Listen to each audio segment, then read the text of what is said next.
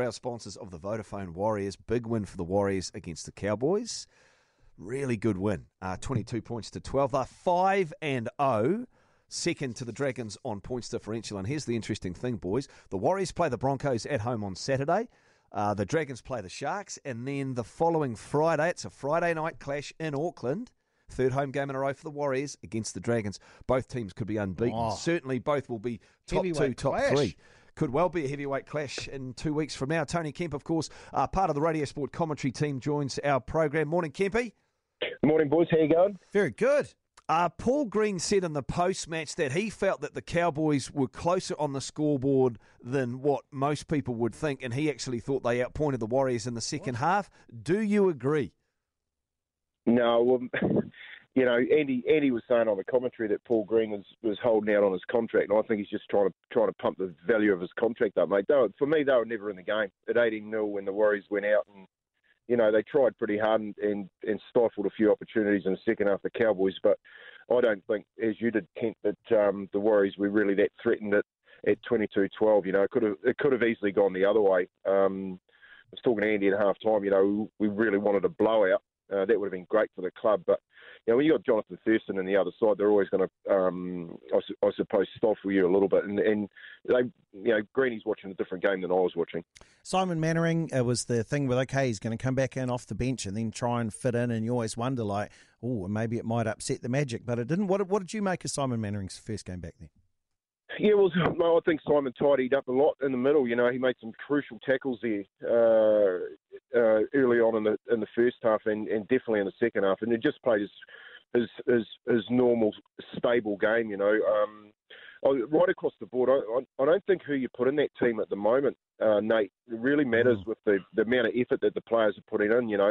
You look at their stats, they're scoring 26 points, averaging 26 points a game and only leaking 13. And, everyone's talking about how well they're attacking, but, gee, when they're defending their line, they may be giving away a few penalties. And that I think that at the moment that suits them, because when they set their line, they're really putting in some second efforts to make sure that they don't allow these other teams to score. So, Simon, you still got to think about there's still Gerard Beale out the back there as well, hanging around. It's great to have competition for spots. Yeah, spoke to the coach, Tony, after the game, and Stephen Kearney, I should say, and Tony, and he was still a little cagey as to what would happen with Mannering, although he did seem to hint that he's about to start, so he'll probably be putting in an 80-minute performance this weekend if he was no. What changes does he make to that back row if he brings Mannering back in? Well, I think the rotation, I look at the way that the middle's playing, it's not really he throws Simon Mannering on the back of the scrum. He's got Blairy there on the back of the scrum at the moment. There's, Pulu, Ignatius Pussy, Bunty Afor and Blairy, the four rotation blokes in the middle. I think just Simon just adds to that on the bench. When you look at the way that Simon played and Samuel Sonny play coming off and taking that middle third, to task really when they came onto the football field.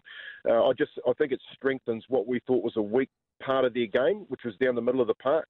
And they've, you think of the sides that they've played. They've played some big sides in South and Melbourne, and in North Queensland, and they've done a job on them. And that's, to me, is probably the most pleasing part of it, because behind it you've got Greeny and Sean Johnson having a field day. That Green again, just the way that he played, and Johnson, he's just getting room to move and freedom to do things that he doesn't normally do, because he doesn't have to direct the team around, and that's all down to the blokes in the middle of the park. So would you keep Mannering on the bench for this weekend against the Broncos?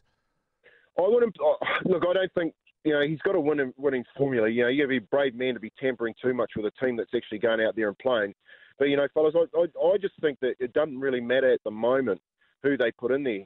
I think when you come into that side and they have that leadership group really firing, their spine's going well. Look how Isaac Luke getting out of dummy half. He was caught by the shirt tail a number of times on half breaks.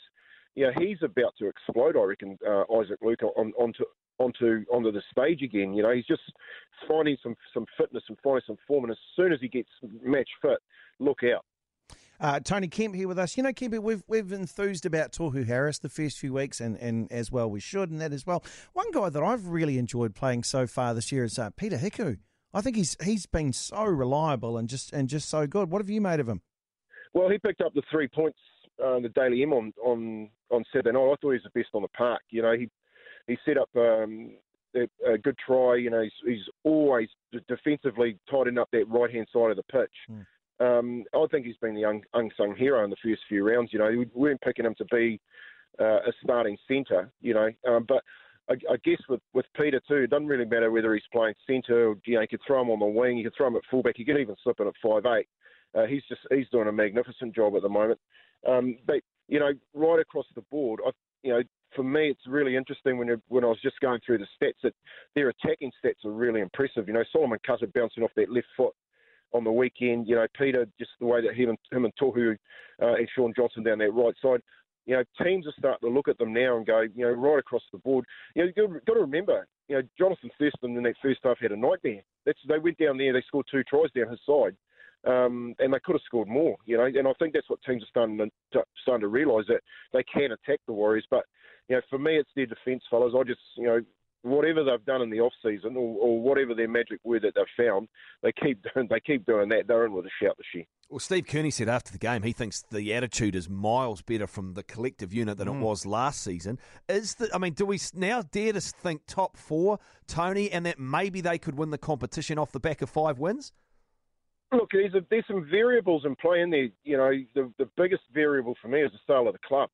I think you know, no one's talking about that. They're, you know, be in the background, you know, niggling away at people. You know, the CEO be worried about his job. You know, the coach be worried about the structure of the football department, and everything's going so well at the moment. You have to be a brave man to come in there and change things. But the reality is that there's a sale that's just about to happen, and what that means to the football club and the footy department is an unknown. So that variable, you could flip it on its head, mate. You know, you could come and make changes.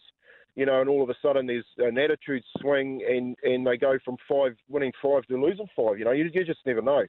But if they keep the same structure right now, and you're talking about top 4, I think Saturday night's game, if you were a doubter, you have to look at it and go, mate, they just didn't beat North Queensland. North Queensland were chasing the whole game, and that's unusual for the Warriors. And I think if they can stay injury-free, you know, Blake Green, Tohu Harris, definitely those two can stay on the football field. They're in with a shout, mate. They're a top 4 would be great for the Warriors coming back. Yeah, well, look, a whole lot of people went along, had an amazing night, and plenty of people looked on jealously and want to be at the next one. But we asked Kempy this at the after each game here. So at round 4, Kempy, what is your excitement level with the Warriors after round 4? No, you had to be there on Saturday night. I'm telling you what, 26,000 people, and I was nearly. I'm telling you, I'm nearly holding up double digits here, but I'm going to go 9.5, boys. I'm not quite there yet. 9.5. There it is. Thank you, Kempy. That's a ringing endorsement. What's that? 4.75 stars out of 5? It is a 4.7. It's a nearly minus. No. It's an A. It's an A. Nearly an A plus. Good, solid A stuff. 5 from 5. Our rugby league, of course, with TNT Express, proud sponsors of the Vodafone Warriors.